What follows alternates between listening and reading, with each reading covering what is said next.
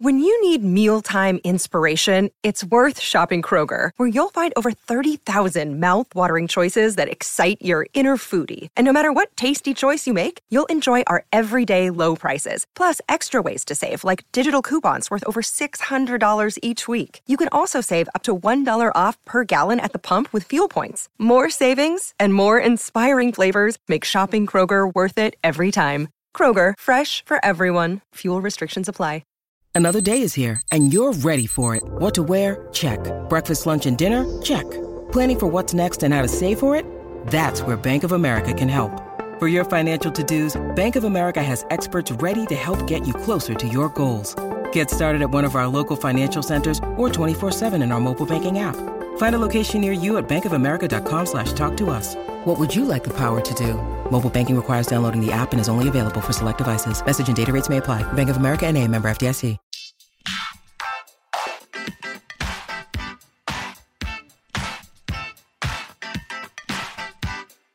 Hi, everyone, and thank you for tuning in to episode 98 of Awards Chatter, the Hollywood Reporter's awards podcast. I'm the host, Scott Feinberg, and my guest today is Tyler Perry, the 47-year-old actor, producer, director, screenwriter, playwright, author, songwriter, and movie mogul who is the most commercially successful black filmmaker in history and whose Atlanta-based Tyler Perry Studios now rivals any operation in Hollywood.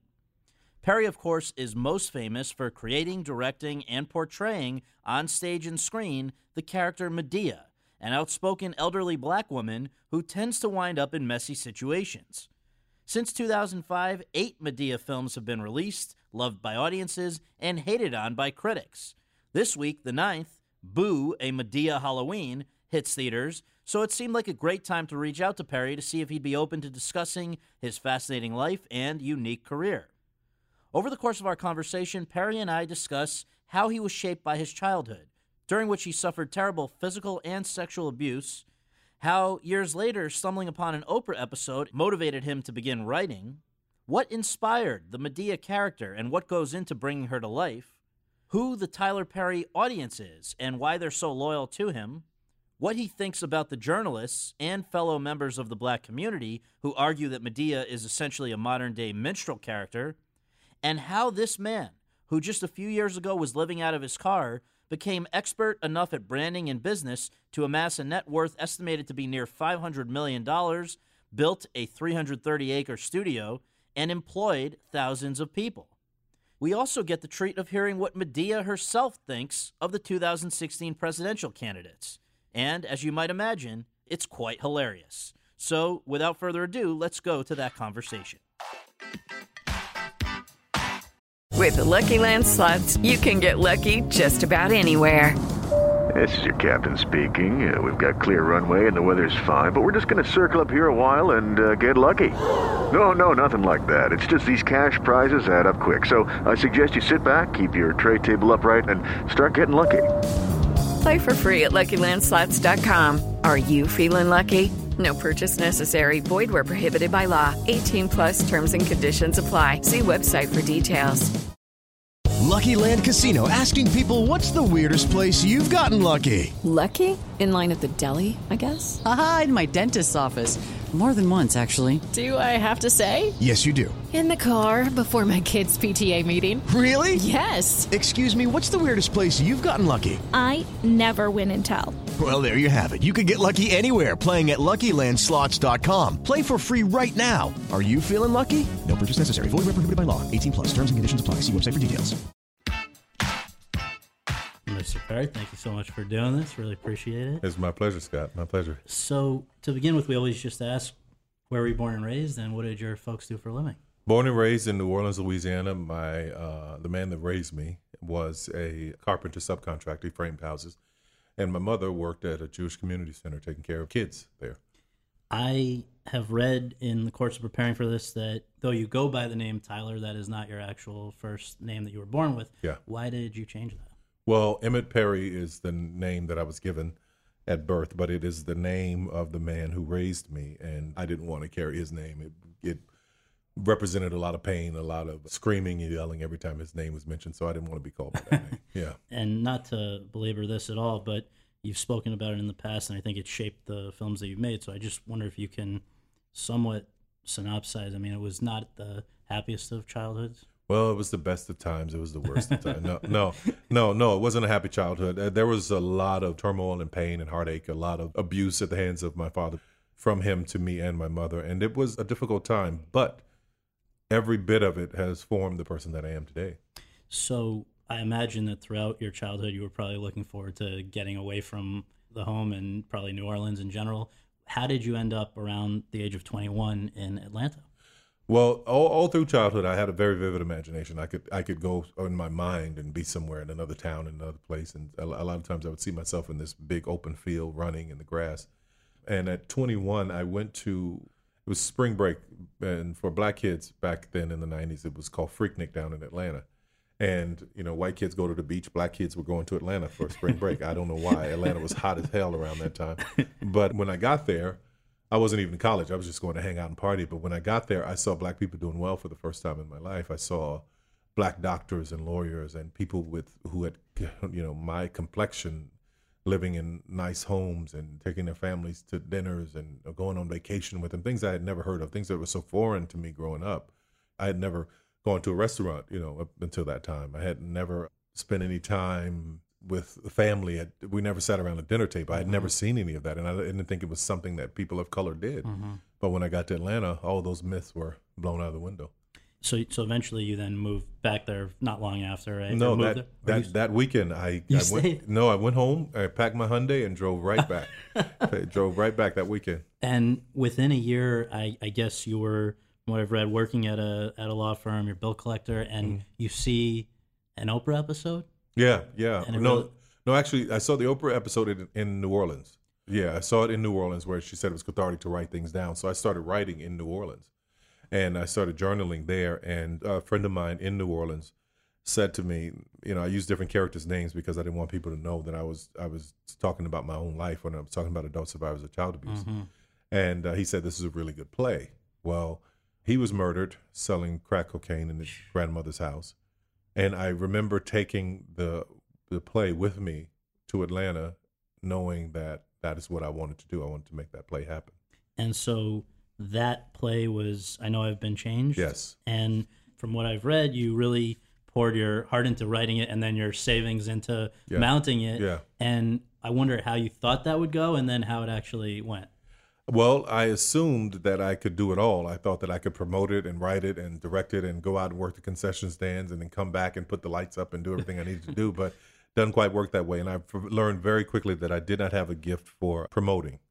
So I thought I would see 1,200 people over the course of a weekend, and then 30 showed up. Yeah, so car payment, rent payment, my H&R Block tax return that wasn't quite done right was all invested in the play, and I lost everything. And so those next few years were pretty tough. I've read about living in motels or even out of your car. What kept you going creatively, but just generally through those tough times? What kept me going is my faith. My mother was a woman who instilled great faith in me. And no matter what was going on in our lives, she would tell me to pray. Everything's going to be okay. So from a little boy, I remember praying, talking to God, just saying, listen, God, just help me here in this situation. And it was my faith and knowing that everything was going to be okay. And your faith hadn't been shaken, though, by some of the crap that you had to deal with that you've talked about as a child? Yeah, of course it would be shaken, but I just kept seeing in my mind a better place. Which would always give me hope. Like that running in that park that I talk about, running in those open fields, I would always see that and it would give me so much joy.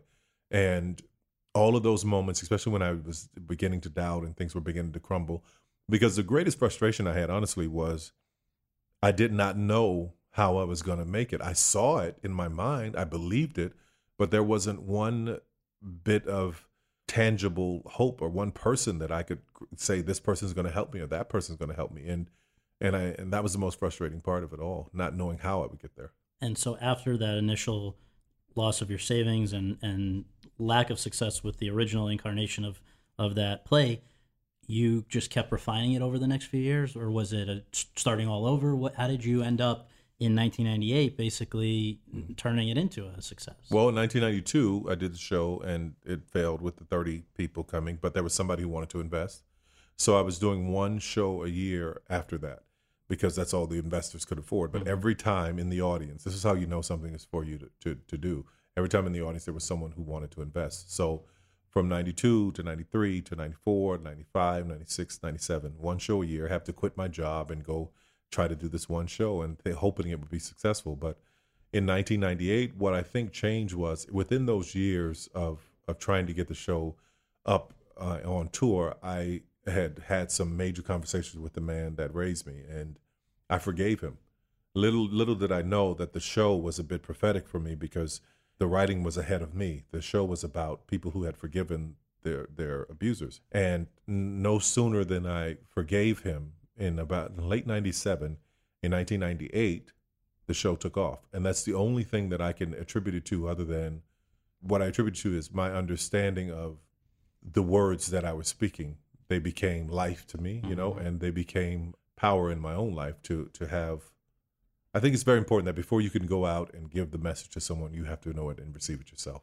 So that's amazing that you were able to do that. And the show becomes, at this point, a phenomenal success. I think you had, by that point, figured out more how to be a good promoter, because it was throughout Black churches and areas, right? And so following that success, what were those next few years after that like? You were now a prolifically creative guy, I think, right? Yeah, but they were scary. I still had a lot of residue from being very, very poor.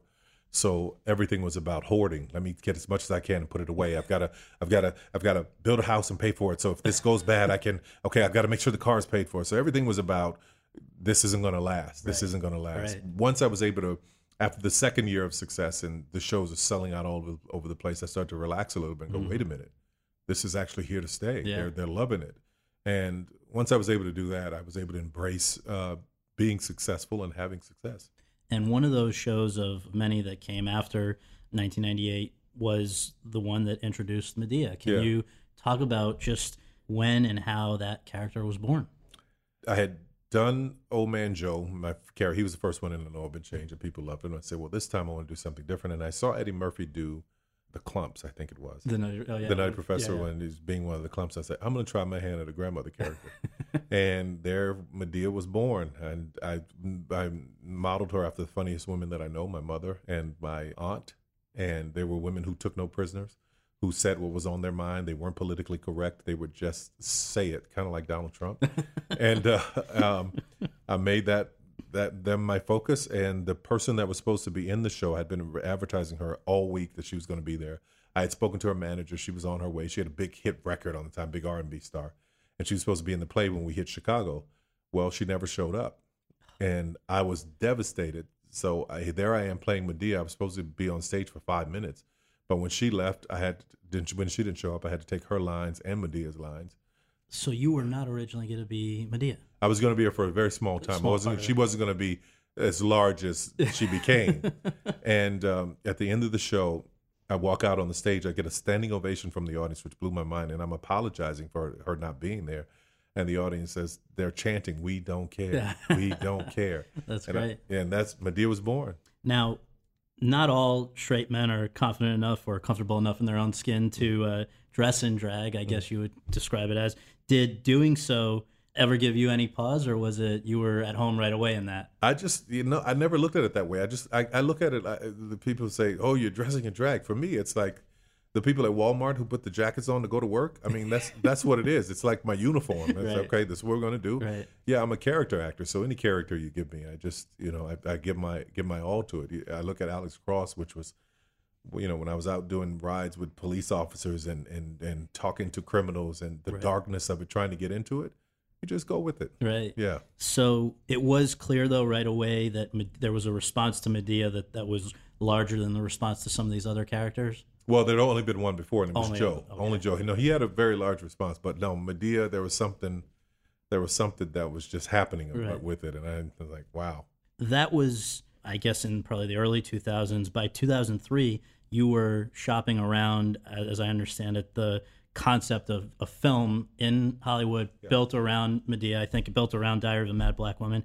And studios were not too enthusiastic at that point. In fact, some, I think, were pretty rude. Oh, yeah. One guy in particular, at one of the big studios. I would go into these meetings because I signed with William Morris at the time. Wow, it's been that long I've been with them. They were taking me around to all these meetings, and we had done the show, and I'm thinking, I'm famous among black people, man. I cannot walk down the street in the South, right? I get here to L.A. and these guys are like, "Who the hell are you? And what do you want? And what can we do for you?" kind of thing. Right. It was quite interesting. Right. Quite interesting. So you really pretty much exhausted the rounds here until Lionsgate, I guess, was more receptive, or how did that come about? No, I think I went to 3 or 4 people, and then I said, I'm done. I'm going to do this on DVD because I had done all the films on DVD. I said, I'm going to do this movie on DVD and sell it on my website like I've done everything else. And I was doing an OTT before there was OTT. So Right. So I was like, to hell with it. I'm not dealing with these people. Right. And Lionsgate called, and when Mike Pasternak called, I had such an attitude. I was like, listen, I've been out there. I've met with all those people. I'm not changing anything in the script. I'm doing it my way. Right. I'm going to put up half the money. I need to own the copyright. And at the end of the conversation, he says, okay. I thought, well, now, okay, here we go. What did he get that the others didn't get? Believe it or not, D.L. Hughley was around, and he's like, have you ever heard of this guy, Tyler Perry? See, Mike was smart enough to go talk to somebody black to see, and DL was like, the guy is huge in our community, huge. And he also had some other black people working there at the time, and he asked them about me, and they all were just going on and on about it. So he did his research the old-fashioned way. Yeah. So bottom line, you and Lionsgate, I believe, split the budget, as you say. You had... Oh, they didn't believe in it. Let's tell you what they did. We split the budget 50-50, and then they took another 50 and split it with BET.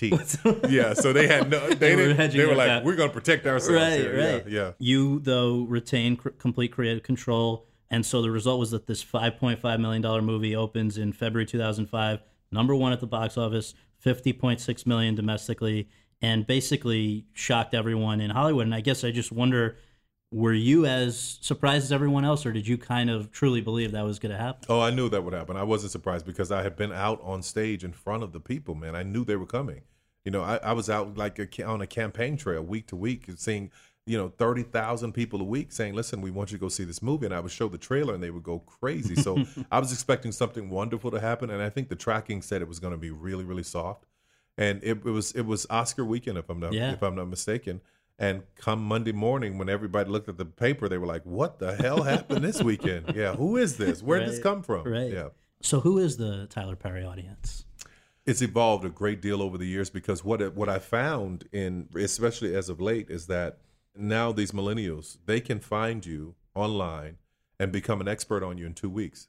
So I've watched my audience change, but I can definitely tell you who my base is. My base are hardworking people, mostly African American, largely women, who have all kinds of jobs, all kinds of, they are working at Walmart and McDonald's, they own hair salons, or they're doctors and they're lawyers and they're judges. And I've seen some of everyone. And I think what makes it work is it wax nostalgic to times of old. So no matter where you are on the social ladder or in the ladder of class, you still can relate to some of the characters. So that's a pretty good cover of a lot of my audience. And what percentage of them would you estimate are very religious people? In the beginning, I would have told you at least 95%. Mm-hmm. Now I think it's a good 50-50. Really? Yeah, I really do. You, again, seem to be honing this. You said you started out as a bad promoter, marketer, but starting with even that first film, you were savvy enough to insist, I guess, that it have Tyler Perry's ahead of the title, and that's been the case ever since. Where did that start? Where did that come from that was important? I was told I was arrogant. Who do I think I was? Because I remember showing up in one theater and my name wasn't on the marquee and I had a fit and made them go out there and put it up before the show started. And people were thinking, this guy's got a crazy ego. But for me, I was definitely building a brand. The reason I wanted to put my name on it is because there were a lot of shows for the African-American audience at that time, like the live stage shows. And in theater, the name was always of Garvidal, so-and-so, and so. So in theater, it was always above the title. But what I also realized is that if I put my name here, they'll know that when they see Tyler Perry, they're going to get something different from the others. Mm-hmm. So I wouldn't have called it building a brand at the time. I didn't know that, but now I know that's what I was doing all along. Yeah. To come back to Madea specifically for a second, can you explain let's pretend there's somebody listening who's never seen one of your films yet. Yeah. Who is Mabel Simmons, and how did she wind up with this name Madea, and what is the appeal of this person? So for someone who's never seen it, Mabel Simmons is a loud, obnoxious, tough-talking, gun-toting, weed-smoking grandmother who is unapologetic, who is not politically correct, who was born in the late 40s and says what's on her mind and does not care. And I think that's what the appeal is, because no matter who you are, if you're Jewish, if you're Italian, if you're Latino, if you have a grandmother or grandfather somewhere in your lineage, you know this character. And I think that's the appeal, because she was always wise. This grandmother was always wise. And she's not around anymore. Grandmothers are much younger, and they look much younger because of hair dye. But she had so much wisdom. She was so smart. She was so full of love, but she's also a fixer. And I think that's why people wax nostalgic to it. I think that's why she's been so popular. What is the process of turning you into Madea entail? How long is that? What do you have to go through? It's gotten a lot better. It used to be like hours to get into the makeup and hair, but with digital touch-ups on screen now, I can do it in about an hour. Really? Yeah, we get in and zip the costume up and go right out there and do the character, but it's a chore. It's a chore. The most difficult part, I would think, about the character is directing in costume. Standing there in costume, not changing, telling people what to do, where to put the light, where to move the camera, what lens to use. Yeah, in my normal voice, in the wig and everything. But my team has gotten so used to it. It's been so many years that we've been doing it, so it's comfortable. Another thing that was kind of interesting to learn was that you guys, with your films, unlike most films, but like a lot of sitcoms, do the 4-camera setup. Three for me on the film. 3 now. Yeah, Okay. yeah. And that's because I'm guessing you do a lot of improv and you want to just not have to try to recapture the magic. Yeah, when you're doing comedy, you have to, especially with me, and it's rolling. Yeah. You want it to just roll. You don't want to be able to cut. You don't want to have to set up again because you lose the momentum. Right. But yeah. So with that first Madea film and with the others that have followed, she goes to jail, survives a family reunion, celebrates Christmas, now survives Halloween. What are the overall aims? I'm sure entertaining is high on the list, but what else are you hoping to communicate in each of these films? Well, if you look at all of them, there's this one theme of faith, family, forgiveness in all of them. It always finds its way in. I don't want to just do movies to just do movies. I'd like to leave people with something that would lift them in some way or another, that makes them laugh, that encourages them in some way or another. But for the most part, it's about those three things: faith, family, and forgiveness. So they're woven into all of them. And are these cathartic in the same way that writing in that initial post-Oprah episode phase was? Because, I mean, even here in Boo, a movie about Halloween, there are discussions about parental abuse of children and all kinds of things that are actually part of your experience. So is that as much about getting stuff off your chest as it is about helping other people? Well, I don't know if it's about getting things off my chest anymore as much as it is about what I've learned. What I've learned and how I can use it to speak and lift and encourage as well. Even in my television shows, it's a lot of those moments about what I've learned and how can I use this I hate to say platform because it's become such a common word, but how can I use this platform to not just entertain you, but also leave you with some thought that makes you go, am I like that? Mm-hmm. Or could I be better? Mm-hmm. Yeah. The origin story of Boo is pretty hilarious. I wonder if you can within share that. itself, right? Yeah. Chris Rock does this movie, Top 5, and in the movie he has a fake. First of all, his character does movies in the movie. So try to follow me here. And his character does a movie about a bear. I can't think of the name of the movie. So he and Rosario Dawson's they decide to go to the movie. Rosario's character go to the movie theater to see who's at his movie. Well, when he walks in, he looks to the left and he sees a long line trying to get into a movie theater, and he asks the people, "What is this movie for?" And they say the title of it is Boo, a Madea Halloween. Big laugh line, right? Everybody's laughing. Right. Really? Madea? That's many people going to see Boo? So, of course, he had to call to get permission to use the character and everything. I was like, Chris, I'm a huge fan, so I was totally happy to oblige. So now it's time to turn the favorite. So Lionsgate sees it, and they go, Tyler, we need to talk. Okay, what? Did you see Top 5? Yeah, it's great, man. I love the movie. No, did you see Boo and Madea Halloween? Yeah, I'm like, yeah, isn't that ridiculous? That's so ridiculous. Boo and Madea. Madea will never do Halloween. They're like, well, have you thought about it?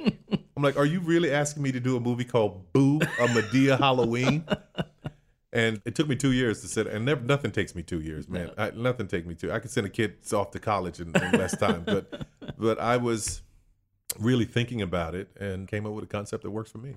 One thing I want to jump back to, because you've now been playing Madea for something like 15 years? Almost 18 now. 18 years. Yeah. I wonder how long into the future you can see yourself playing this character. I understand that when your mother, who inspired the character in some ways, when she passed away in 2009, Don't stop. Don't stop, she said, stop right? playing Madea, yeah. Why was it so important to her? She loved her. Yeah, she loved her, and she loved the laughter. And she said, baby, whatever you do, don't stop playing Madea. I was like, I sure hope that's not your dying wish. but she did say. Because would you still be playing her if she hadn't said that? You know, I tell you, it's what it does for the people. And I assure you, man, I have been able to use this character to bring messages to people who no one has been able to get a message to. She can talk about anything. She can make them laugh. And it's so disarming. It's like anesthesia to get to the root of everything. If I could find a way to talk about police brutality and all of these people being shot by police officers through this character, and I've been thinking about it, I think it would speak volumes to what so many people can't say, you know? Yeah. So she's been an effective tool, but I am determined to not be her age playing her. Yeah, I'm determined. Would you ever empower, authorize somebody else to play her? Are you kidding me? That would be like saying, here, take my arms. Right. Yeah, no, I need my arms. Right. That's like a kidney transplant. Right. No, man. No, I'm going to keep both of mine. Yeah. Yeah. You mentioned how this character's been able to reach almost every group out there, every type of person out there. If there's one type of person that it has not reached for whatever reason, it might be some critics. Yeah. And I just wonder, because I've read you talk about this in very humorous ways before, just what is the divide there? Why do they give you such a hard time? I'm sure there are lots of reasons. Listen, let's just be fair to them, okay? Yeah. So it's not, if you come to a Madea movie looking for Schindler's List, I think you're going to be a little disappointed, right? But if you come looking for what it is, and I think that if critics would accept it for what it is, and also sit in an audience with who it's directed to, I think there'd be a different opinion. But in all fairness, you know, I look back on some of it. I can't even watch it. It's rough for me. Really? Man. Yeah. Oh my God. My first time directing Medea's Family Reunion, I can't even look at it. I'm like, I made so many mistakes in what I didn't know. So what I've tried to do with critics is look for truth. You know, if there's truth, I'll take it. I'll absorb it. I'll try and find it. And that's what's been important for me. But I don't know if they're ever going to get it. Yeah. But it's okay. It's okay. And then the other thing was that within the Black community, overwhelming. I mean, I don't know if there's a more popular person than you or / Madea, but does it grate on you when periodically there's somebody like Spike Lee or a few others who you'll get people that are giving you a hard time? They say this evokes, you know, your Mammy character or an Amos and Andy, or in Spike Lee's case, he was going on about, quote, coonery buffoonery. Yeah. Does this bother you? Why are they wrong? Here's why they're wrong. Because back in the day of Amos and Andy and Stepin Fetchit and those characters, they never had any power. They never owned the character. They never had any authority.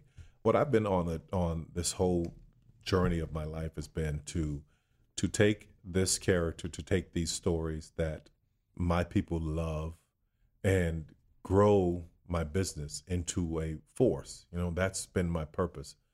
But if you look at Langston Hughes and Zora Neale Hurston, Langston Hughes said that Zora Neale Hurston was a new version of the darky because she spoke in the Southern dialect, you know. And this kind of thing goes on in our community, and it has for a very long time. If you are Black and you are not representing a certain polished section, educated section of the culture, then you're put into the Stepin Fetchit category, you know. But if you're someone like me, coming from where I come from, I tell stories about, you know, the people I grew up with, my uncle with his ashy knees, my loud, obnoxious neighbor Dorothy Taylor, who would stab her husband every Friday night and then call the police. You know, I'm telling you, my aunt who would shoot at her husband and call 911 and say, "You better come get him. I'm getting ready to kill his son." I mean, those people are real. Right.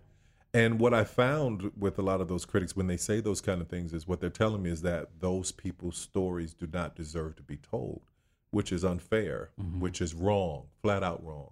I think we all have the right to tell our stories, and I speak from my experiences and my journey, and all these people are a part of it. And you can say what you want about them, but they're real human beings. And as long as we're all breathing on this earth, we all have a right to tell our own stories, yes? Sure. Yeah. And one thing that you don't get enough credit for, I think, is how many opportunities you've created for other people in the community, even out of the community. Yeah. I mean, I believe Idris Elba did his first movie film, with you. Yeah. Taraji, her first leading role with you. She's been saying some great things about me, man. It's just really awesome. I mean, and that's not even mentioning how many people work for you in Atlanta. Yeah, right now it's about 400. But since we opened in January, over 1,000 people have come through the gates. That's with contractors, construction workers, and the union workers, and on the shows and everything. It's over 1,000 people have come through the gates. Can you tell people what goes on there? Because basically, you are operating the equivalent of a Hollywood studio in Atlanta, which I don't know if there's ever been anything like this outside of Hollywood proper, where this kind of thing goes on. Yeah. I don't take the time to sit in that thought of it because it would probably overwhelm me. But what I wanted to do is just have a full service shop for myself, which I've had for like 7 or 8 years. Mm-hmm. And now we've just moved into a place where, after mastering how to serve myself in the business, we've moved into the Fort McPherson Army base that I just purchased, and we're going to turn it into we've already broken ground, actually, turning it into a full service studio for anyone who wants to come and shoot, anyone who wants to experience what it's like to film in Atlanta, which is pretty darn great. Terrific. Yeah. This is over like 330 acres, right? Yeah. It's a big place. 330 acres. It is a big place. And when I first stepped onto it, I thought, wait a minute, this is overwhelming. Is this too much? It's not like you were at a small place before, though, right? It was 60 acres, yeah. But and this was the former Delta Airlines campus. Yeah, the former Delta Airlines you don't campus. do it small. No, but even there, when I remember the first day I went there and saw it, I thought, this is too big. I'll never outgrow it. Mm-hmm. So I carried that thought when I saw Fort McPherson for the first time. I didn't think it was too big. I'd never outgrow it. I said, okay, if I'm supposed to do this, then let's go. That's great. And so it'll be fully operational in 2017? No, late 2017. Late this is 16, so you see what I'm saying? Yeah. Yeah, late 17. Sure. What inspired you to create the art house banner, I guess, of Tyler Perry Studios' 34th Street Productions, which I think the first thing that came out of that was For Colored Girls, which you directed. What was the impetus for that? Well, the first thing was Precious. Actually, they found Precious and brought Precious to me at the film festival. I called Oprah and said, "Let's get on board with this." But 34th Street Films was my serious brand. It was my brand of, because I had painted myself into a great little corner with the Tyler Perry brand. People were like, "This is all we're going to expect of this brand." Mm-hmm. So I wanted a new brand that I could go out and do more festival type films, mm-hmm. more films that garnered more critical acclaim, mm-hmm. and I was very interested in that at the time. And the other kind of offshoot that you've been heavily involved with, I think starting in 2011, I believe, was this partnership with the OWN network, Oprah's network, which it's got to be kind of surreal when you think about the fact that this is the woman who inspired you to do this in the first place, right?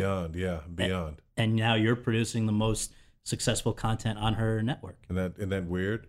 Yeah, it's like she talks about a full circle moment. That's absolutely one. And what's so crazy is that all those years ago when I saw it, I always felt connected to her some kind of way. Mm-hmm. So not only that, for us to have become great friends over this period of time, it's really awesome. What's at the root of that? I know she also had a pretty tumultuous childhood and has the strength of spirit or whatever it is to have come through like you have. Why do you think you guys connect so much? Our similarities are uncanny. It takes Gail to talk about them.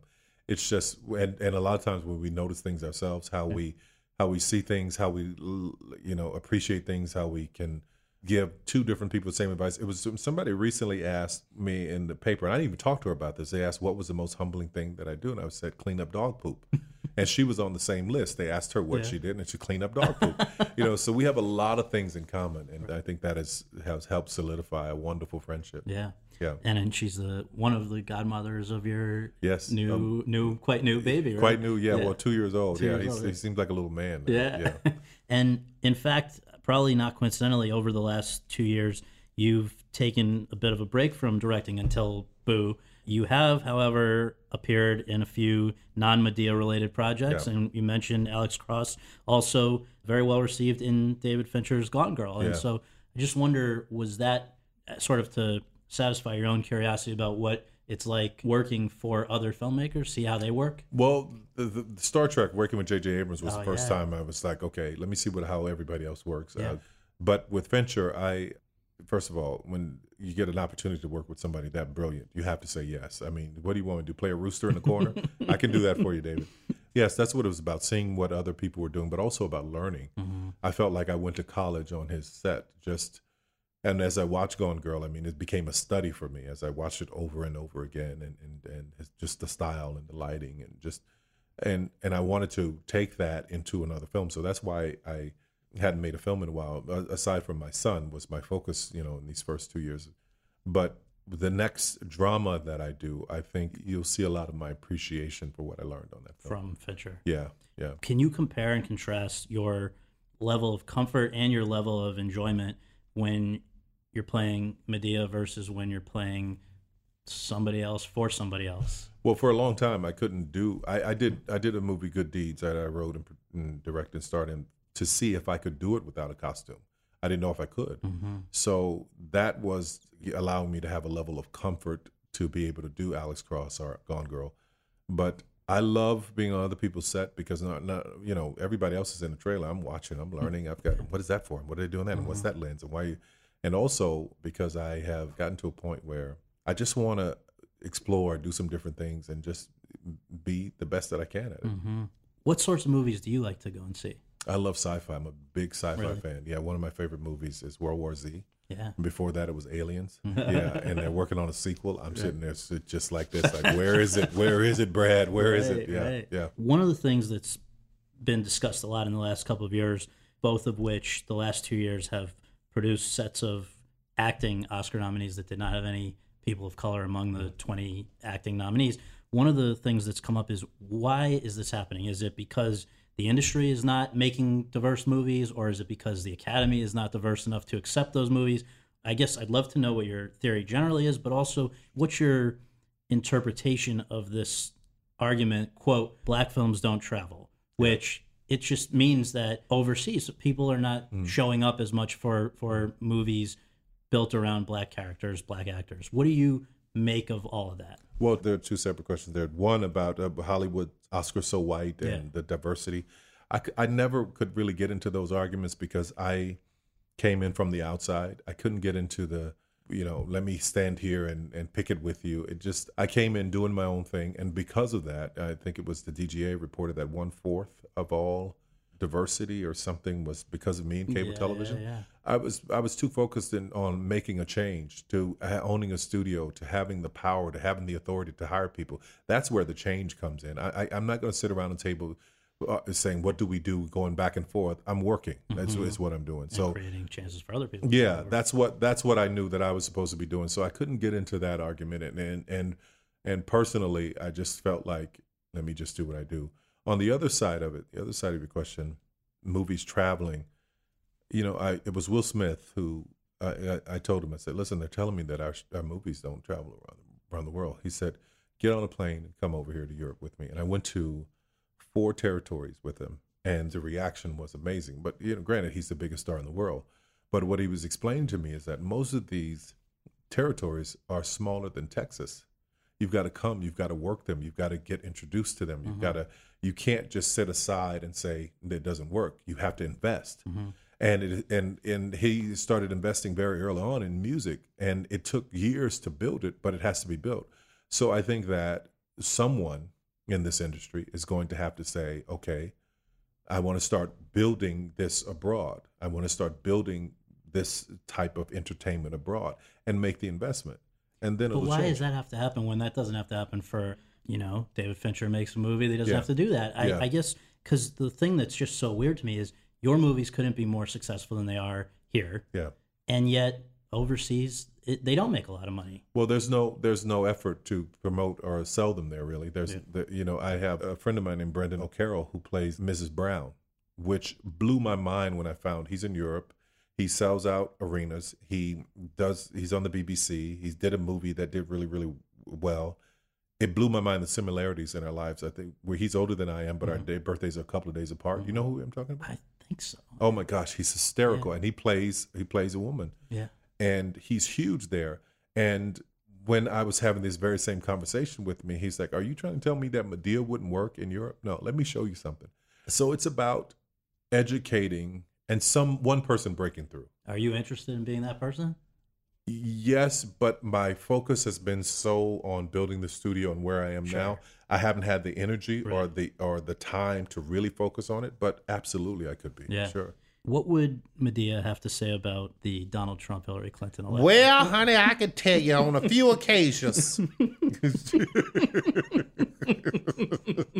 I just think that. Are you okay? Are you okay? That's great. I just think that they need to do something because this is just damn stupid.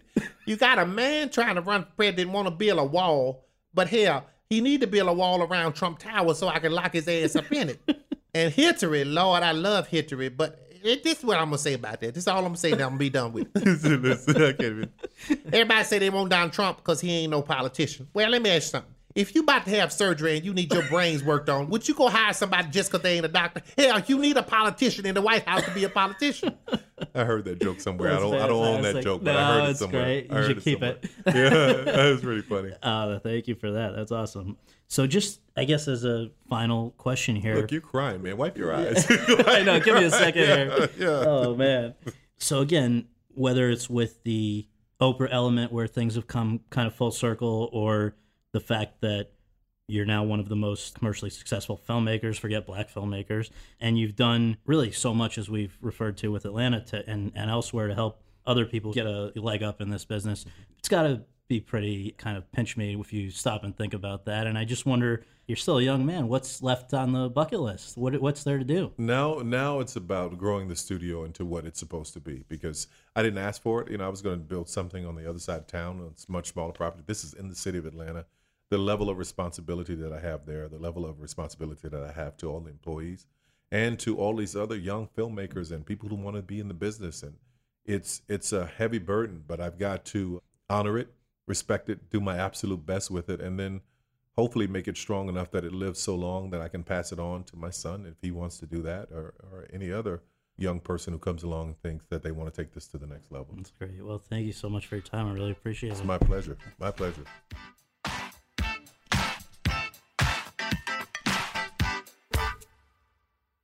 With Lucky Land Slots, you can get lucky just about anywhere. Dearly beloved, we are gathered here today to... Has anyone seen the bride and groom?